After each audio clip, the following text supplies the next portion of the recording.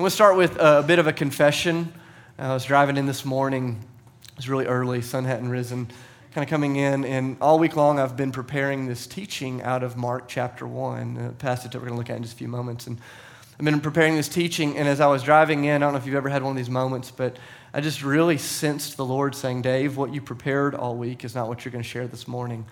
And I was like, that's like all I got. Like, if I can't share what I've prepared, what are we going to do, Lord? And so I'm just kind of praying and just really sensed, hey, you're supposed to go a different direction than you'd planned. And so as I was praying, this question kept coming to my heart, kept coming into my mind. And I don't know if you take notes or if you write things down, but I would encourage you to write this question down because it's going to frame our time together in Mark chapter 1 this morning. But this was the question that just kept coming to my heart in the midst of my prayer this morning for you and for our time in the Word. And this is the question.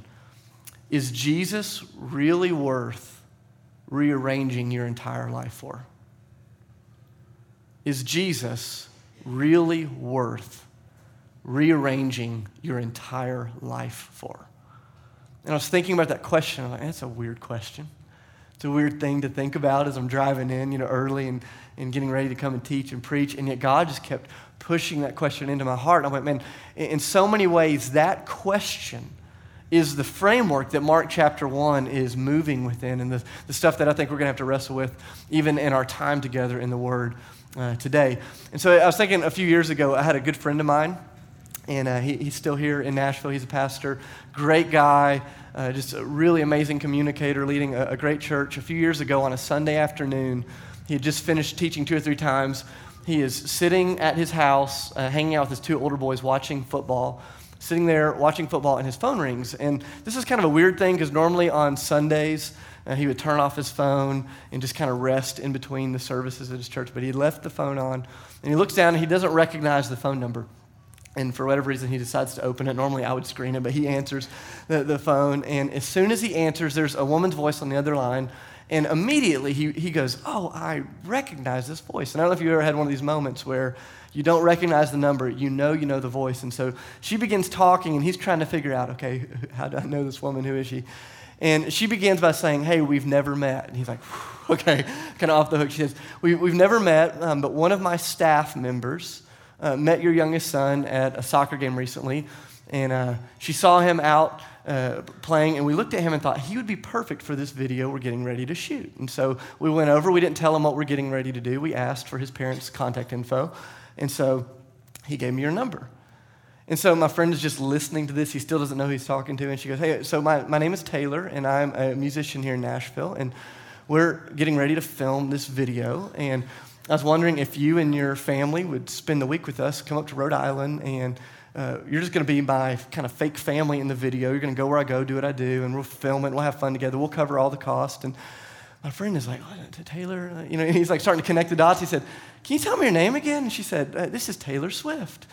And he had one of those moments that all of you would have. You'd go, no way, Taylor Swift is calling my phone. But he begins to realize he's actually talking to Taylor Swift, and he has this moment of just kind of like temporary freak out.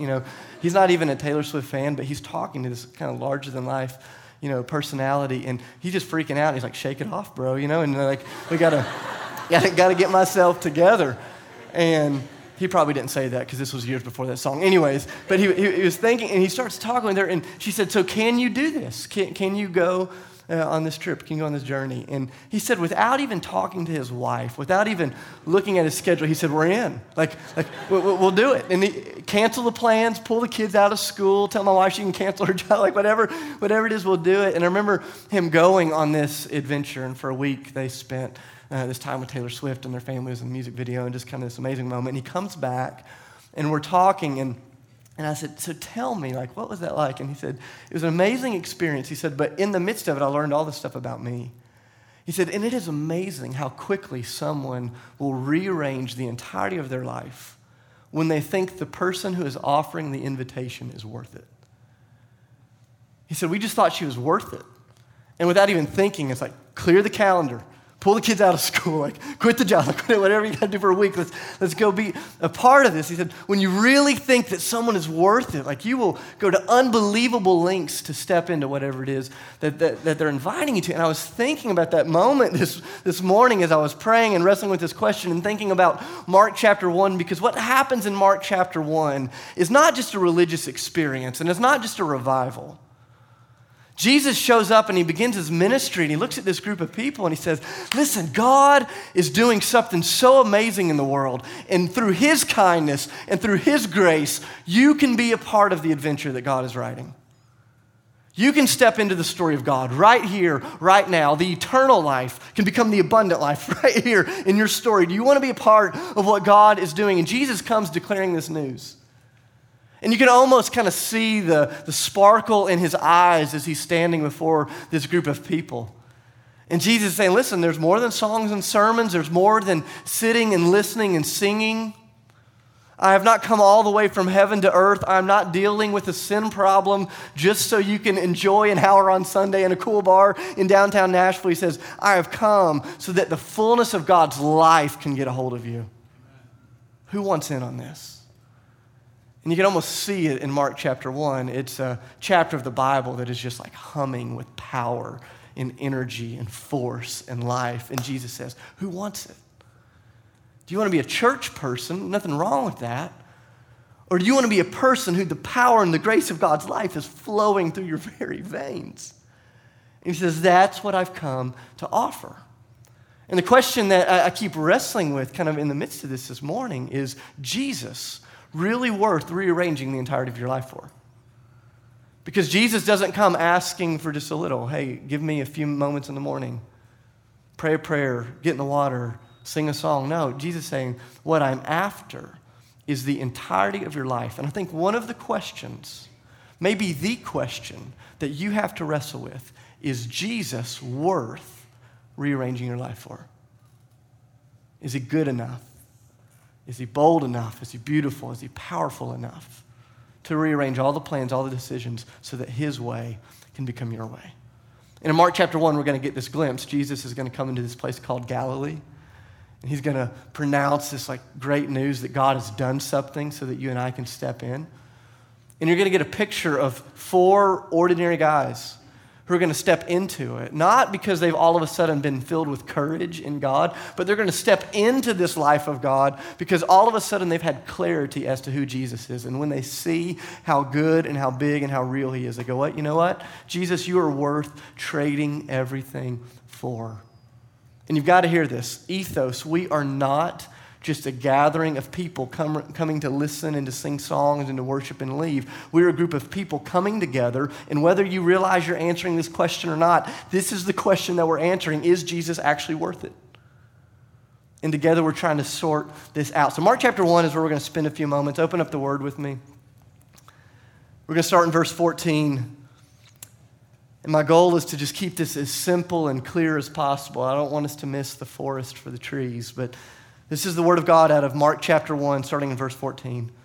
It says, after John the Baptist was put into prison, we'll look at that in several weeks when we get to Mark chapter 6, Jesus went into Galilee proclaiming the good news of God.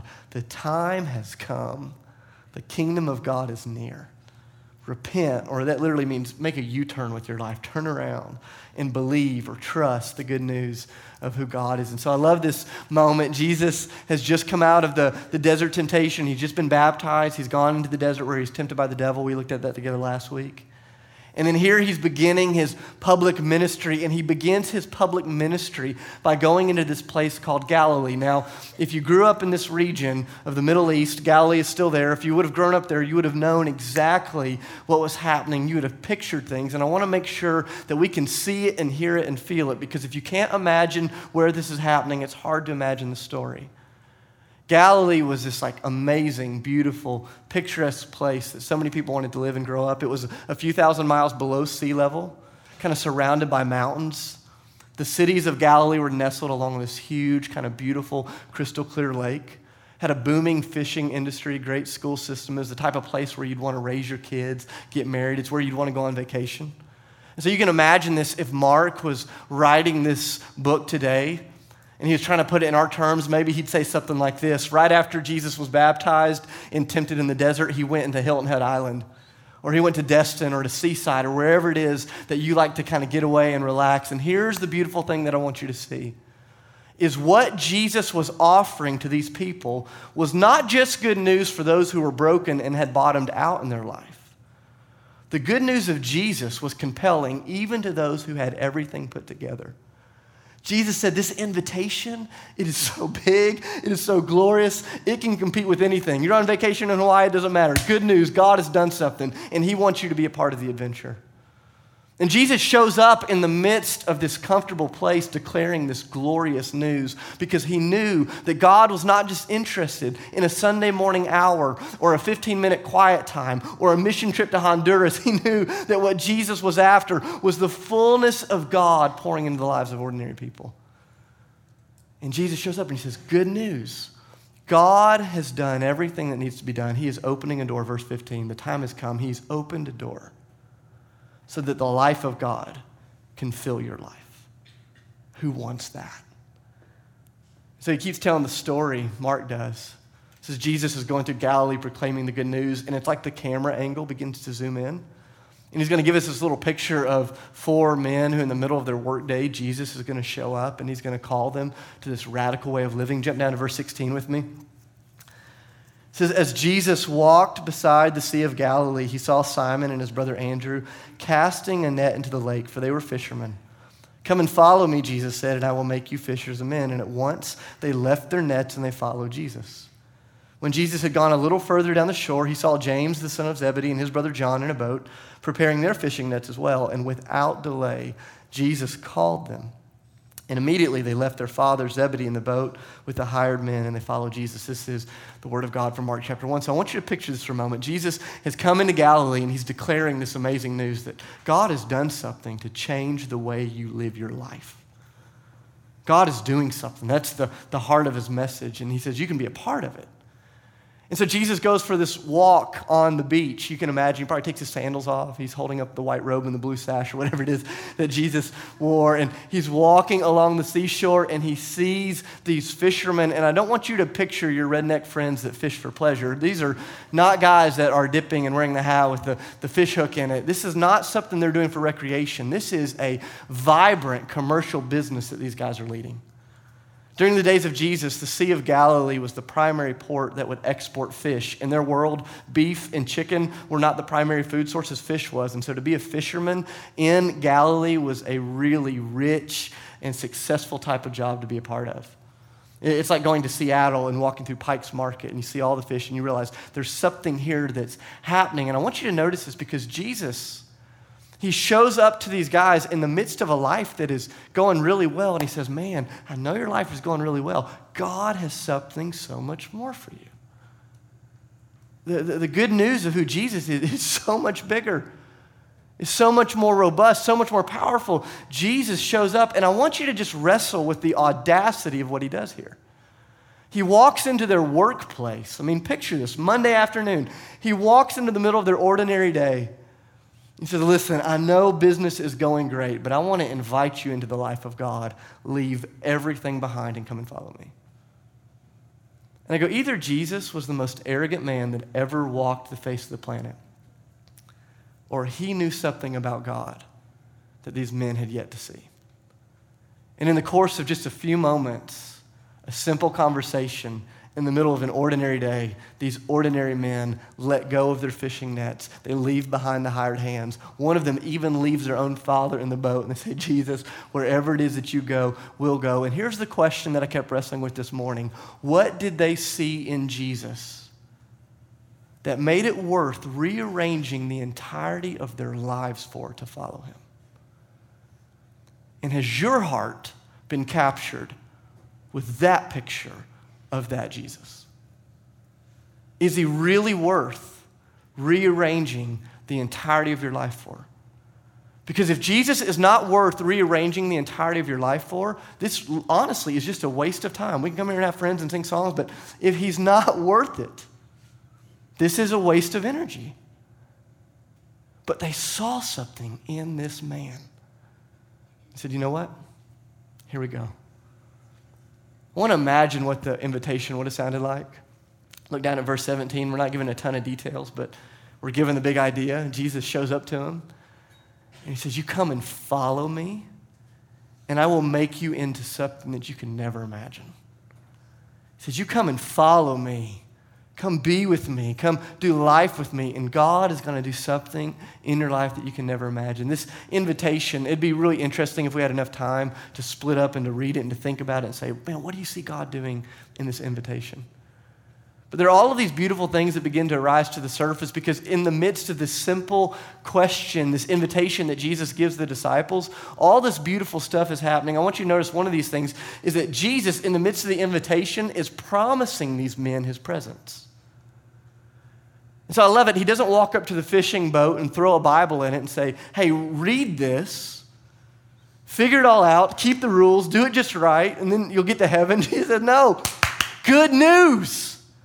God has done something that can change the way you live. Do you want to come do life with me? What does it mean to be a follower of Jesus? I remember one of my mentors, he used to always ask me, Dave, do you know what it means to follow Jesus? I say, what does it mean to follow Jesus? He says, it means you're following Jesus. And I'm like, what? That's the dumbest thing I've ever heard. I'm going to tweet it, but it's still dumb, and I don't really know what it means. And he'd say, no, think about it. He says to be a Christian is not, oh, you're a great rule keeper or you're a great church attender or song singer. It's not even that you've been able to perfectly manage your morality. To be a Christian means that you're leaning the entirety of your hope, your life, your trust into what Jesus has done and not into what you've done. It's that you are becoming a person of God's presence. That your single hope in standing before God is the perfect work of Jesus Christ on your behalf. That is it. That's the gospel, that God has done something, and because he has done something, you can step into a life that you could have never had. And Jesus offers this invitation. He says, come be with me. Come know me. Come love me. I think about my friend that went up to Rhode Island to hang with Taylor Swift for a week. I mean, what an amazing adventure that was. The truth is, they would not have left everything to go to Rhode Island, although I'm sure it was great. You could go to Rhode Island anytime. Why'd they go? To be with her. That was the reward. Do you know what the reward for following Jesus is? Jesus. He's the reward. He's the reward of being a disciple. It's getting to know him and to love him and to experience all of life with him. And in the midst of this invitation is a promise of God's presence. Jesus says, come be with me. He says, come know me. Come into the inner circle of God's family. But it's not just a promise of presence, it's a promise of participation. Jesus is saying, hey, I want you to come with me. I want you to go where I go, to do what I do, to see what I see, to say what I say. Like, wherever I go, that's the deal. That's what it means to follow Jesus, is that we do what he's doing. I love 1 John chapter 2, verse 6. It says, anyone that claims to be in Jesus is someone who is living as Jesus lived. Very convicting passage, right? To be in Jesus means like how Jesus lives is how we live, what he is doing. And Jesus doesn't lay it all out here for them. They had no idea how big the adventure was going to be. But do you remember what these men were going to get to see? Him raise the dead and heal the sick, calm the storms and drive out demons, to clear the temple, to do amazing things. And Jesus looks at him and he says, do you want the fullness of God coursing through your life? Do you want your life to become a conduit of God's goodness and grace? That's what God's after. So you participate. Come follow me. Come be about the things that I'm about. Have you ever noticed how wired for participation you and I are? It's like woven into your being as a human. It's how God made us. It's the reason we don't just watch football, but we want to play fantasy football because we want to participate. It's the reason you don't just watch a talent show, but you want to vote on the next American Idol or whatever it is. It's the reason my kid's favorite restaurant is the Funky Griddle. I don't know if any of you have been to the Funky Griddle, but it's this pancake place, and it's a brilliant idea. Wish I would have thought of it. You go to the Funky Griddle, you pay them money, they give you pancake batter, then you cook it yourself. And I'm like, this is an amazing scam. You know, I could have done this at home for a third of the cost, but why do my kids love going? Because they love participating.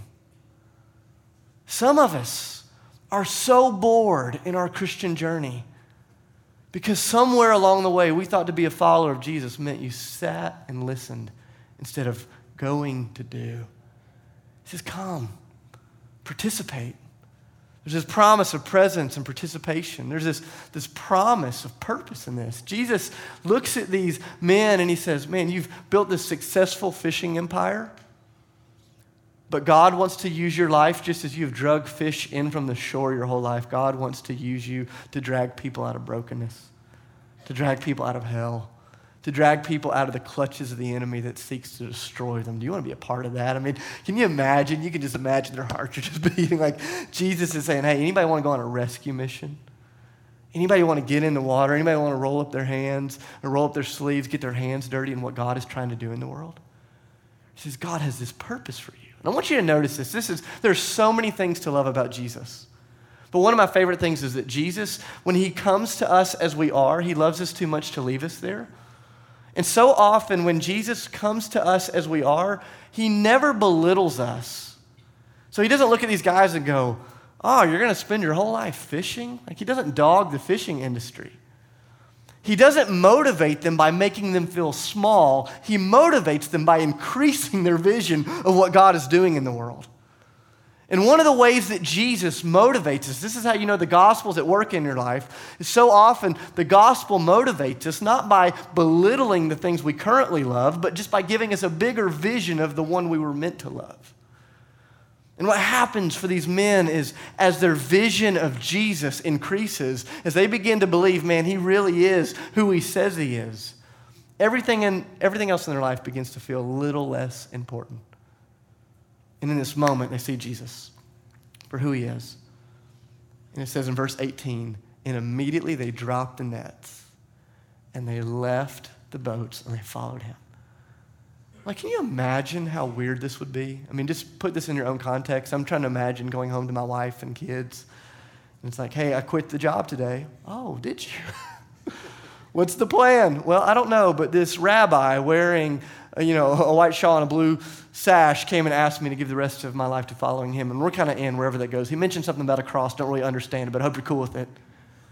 Can you imagine this? And I was reading this week going, what courage? What courage it would take to drop the nets, to let go and to say, you know what, Jesus? I really believe you are worth rearranging my life for. But I think what's happening in Mark chapter 1 is bigger than courage. I was praying about that this week, going, God, give me more courage. And I sensed the Spirit saying, you don't need more courage. What you need is more clarity. What you need is just a clearer picture of how good and powerful and real Jesus is. Because the truth is, as we see Jesus more clearly, so often the natural outpouring of that clear vision is courage to step into whatever it is that God is inviting us into. And so I was wrestling with this morning, praying, okay, God, are you worth this? Jesus, are you really worth this? And there's this elephant in the room that I think we have to address, right? Because, for the disciples, they're sitting there in an ordinary day, and Jesus physically shows up amongst them and says, come follow me. And the choice that they were left with was, do we physically follow this Jesus that we can see? And so for years, I would read this passage and go, what do we do with this? Because we can't see Jesus.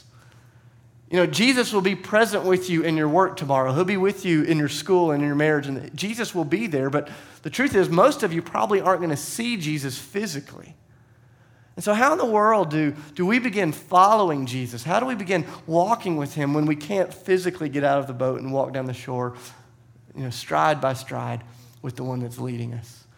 And as I was wrestling with that question, I kept thinking of a passage, John chapter 20. Verse 29, you should go back and read it this week. John 20, verse 29, Jesus is talking to the disciples right after the resurrection. He's just come back from the dead. And he looks at these disciples and he says, you believe me, you follow me because you can see me. He says, but there will be people who will follow me even though they've never seen me, and they will be blessed. And I remember thinking about that passage going, wow, this is amazing. Jesus says not only is it possible to follow him when you can't see him, the real reward, the real blessing is for those of us that are learning to follow him right here in the reality of our real lives, even though we can't see him. And I go, have you ever thought about this? That Jesus says that you actually sit in the position of blessing when it comes to following Jesus, that you're not at a disadvantage. So I go, God, how could this possibly be true? How can you help me see you more fully? As I was praying, just two tangible things came to the surface. And I want to leave us just with kind of two practical handles. How do we begin to follow the Lord and to sense him and see what he's doing? And how do we have a bigger vision of who he is? And two really practical things that I want to invite you to wrestle with. The first one is that we must create space in our life to hear the voice of Jesus so that our vision of Jesus can increase. We must create space in our life to hear the voice of Jesus so that our vision of Jesus can actually increase.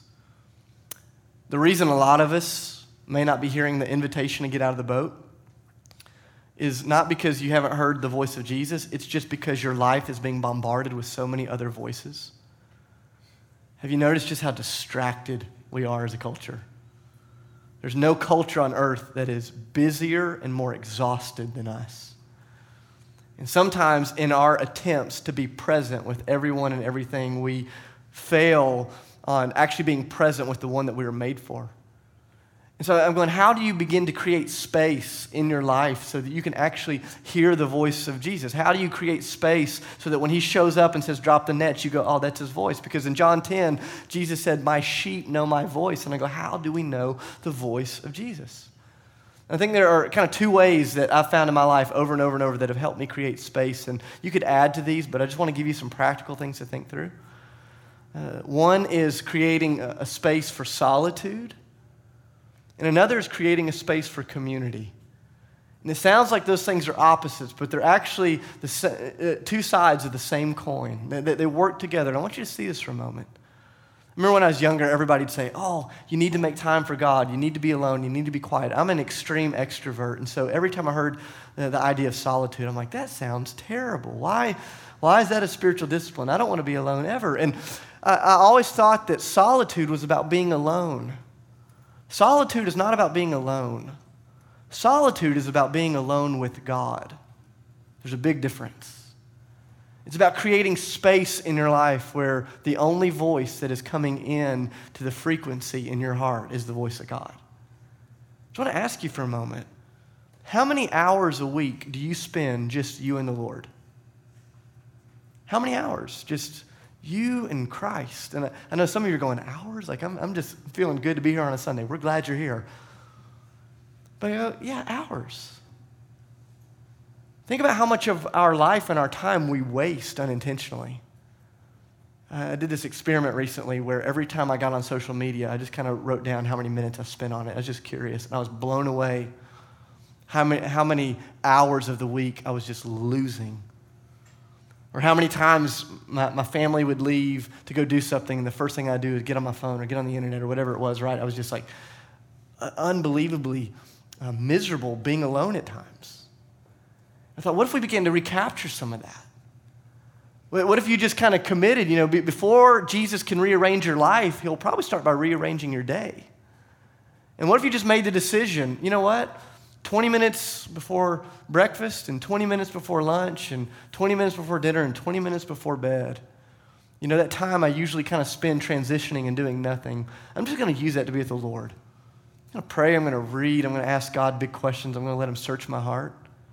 Do you realize just making a simple adjustment like that in your life, without even trying, you'd spend almost 15 hours a week in the presence of the Lord? What would happen if you began creating space, making space for God to speak into your life? For some of you, God has something to say, and you just haven't given him any room to say it. And the truth is, so often the Lord speaks most loudly in the silence. I was thinking about the passage this morning from Mark 1, and I'm going, if Jesus would have shown up in the middle of my workday, would I even have been present enough to notice it? I think part of this is creating space for solitude. Part of this is creating space for community. Have you ever noticed that when you hang around somebody that is living the adventurous life of Jesus, it calls out something in you? Like when you're around somebody that's really living with God, you're like, whoa. something is happening there. I want whatever it is that she has, or I want whatever it is that he has. And I could tell 100 different stories just from within our own church family, but I'll tell you one that happened recently. We have a guy that was a part of our church for years and got called by God into mission work. I'm not going to say his name because I don't want it to get on the internet and for him to be in a dangerous position. He's working in a dangerous part of the world. But I remember God called him into this work over in the Middle East, and God's just done amazing things. He came back to visit his family a few months ago, and he and I are sitting down eating lunch over at Satco off of 21st, chips and queso. They have the best queso in town, I think, personally. But we're sitting there, we're eating chips and queso, and we're talking about what he's been experiencing. And I said, hey, man, what are you dreaming about in the Lord? Like, what do you want to do with the rest of your life? And he's telling me about all the stuff that Jesus has been doing. And he said, you know what I'm really praying about? He said, I'm praying that God would open a door for me to move into Afghanistan or Pakistan and to plant churches and to work with people in Afghanistan and Pakistan. And I'm like, are you nuts? Like, you know, he's telling me this story, and he begins telling me these stories about worshiping in these little house churches that they have to meet in the middle of the night in Afghanistan and how dangerous it is. And he's like sharing it. And I'm just like weeping like as he's talking. Part of me is inspired. Part of me is just absolutely challenged. As my friend is figuring out how to get in Afghanistan with the gospel, I'm figuring out, can I get my kids in a better school? And I go, there's got to be more. And when you're around the people of God, it calls out something in you when you see somebody living for Jesus. Or I think about one of my friends who's a part of our church here, and she's a stay-at-home mom and just an amazing woman. She goes, every time I go to the park, I realize I'm not just there with my kids, I'm there for the other moms that are coming with their kids because maybe God is trying to break in. And every time I'm around her and her husband, when they're in our home, when they're sharing stories, just the life of God in me just kind of flourishes. And I go, how do we begin to see Jesus more clearly? How do we begin to hear this call where he says, come and follow me? Where do we begin to get the courage to rearrange the entirety of our lives to be with Jesus? I believe it happens when we start making space. Say, man, God, we want to hear you. We want to go wherever you go. Do whatever you want us to do. Guys, you got to hear this. I say this with so much love. Ethos cannot just be a place where nice Christians gather and sing about an adventurous God and then walk out of here living boring lives. I don't know how long this is going to be around. I mean, I hope God lets Ethos be here until the day we're dead. And hopefully I hope I'm not dead for a long time, but I hope Ethos gets to hang around. But Ethos is not the end goal. And this is not the end goal. It is men and women that have stood before the Lord and have said, you are worth rearranging the entirety of our lives for. And we don't do this perfectly, but we come in here in the midst of all of our sin and our struggle and our junk and say, God, because of what you've done, we will drop the nets, we'll go wherever it is. And I think it happens when we come together and we make some space. I don't think it's just making space. I'll give you one other thing. I think the kind of second thing is that we have to become a people that are comfortable with risk. A life of faith, by its very nature at times, is going to feel like a life of risk. And Jesus will so rarely call us to things tomorrow that require less of his presence than we have today. So often Jesus says, come on, come on, come on. You look at the story of Abraham or all these people through the scriptures, and it's just this increasing journey of faith and risk. And over and over and over, as we listen to God, as we see a picture of Jesus, you're going to have to keep answering the question, Jesus, are you worth rearranging my life for again? And over, we keep taking the risk. In a culture like ours, we worship certainty. We worship safety and comfort, and the idea that you'd put your hands in the life of anyone else feels nuts at times. But that's what it means to be a follower of Jesus. To say, Jesus, we believe that you are best suited to lead my life. Here are the nets. Here's the boat. Take me wherever it is that you want to take me, however it is that you want to take. I go, what would happen if we as a church family just said, God, would you give us a clearer picture of Jesus? Help us to see you more. Help us to understand what it is that you're doing, because I have this sense that as Jesus gets bigger, our love for everything else will start to feel smaller. And the adventure of God in us will begin to come to life. I want to give you 4 questions to wrestle with as we go into house churches this week, as you get with your family. I invite you to get out your phone, get out something to write with. I want to invite you to write down these 4 questions just to process this week as we think about this passage out of Mark chapter 1. The first question is this: are you following Jesus? Are you following Jesus? Not metaphorically, not just spiritually. I'm not even just asking if you've prayed a prayer or if you've gotten in water, given your life to. I'm asking, is your life following in the footsteps of Jesus? Second question to wrestle with. I'm going to give you questions, not answers here. I want you to wrestle with the questions. Second question is, are you making enough space to hear the voice of Jesus? Are you making enough space to hear the voice of Jesus? Take this week, just look at your life, whatever it is. Don't be hard on yourself. Just look, God, what's this like? Third question: what are the nets you are holding on to? What are your fishing nets that you're holding on to? What are the things that give you a sense of comfort, security, identity, purpose? You know, for some of you, this would be your work. For some of this would be your family. Maybe this is a status. Maybe it's a school that you go to. Maybe it's something that you do at that school. We all have different fishing nets. But here's a question. What are the things in your life that you will be tempted to hold on to at the expense of experiencing the adventurous life of Jesus? Fourth question: where is God inviting you to take a risk? Where is God inviting you to take a risk? So often before God will rearrange our life, he'll rearrange our day. And the risk may not feel huge, like going to Afghanistan. Maybe it's walking across the street and getting to know your neighbor. Maybe the risk won't feel like bailing on your job tomorrow and having to have a fight with your wife because you just took away all the family's money. Maybe tomorrow it's going to be you living with more purpose in that job. It may be small. It may be big.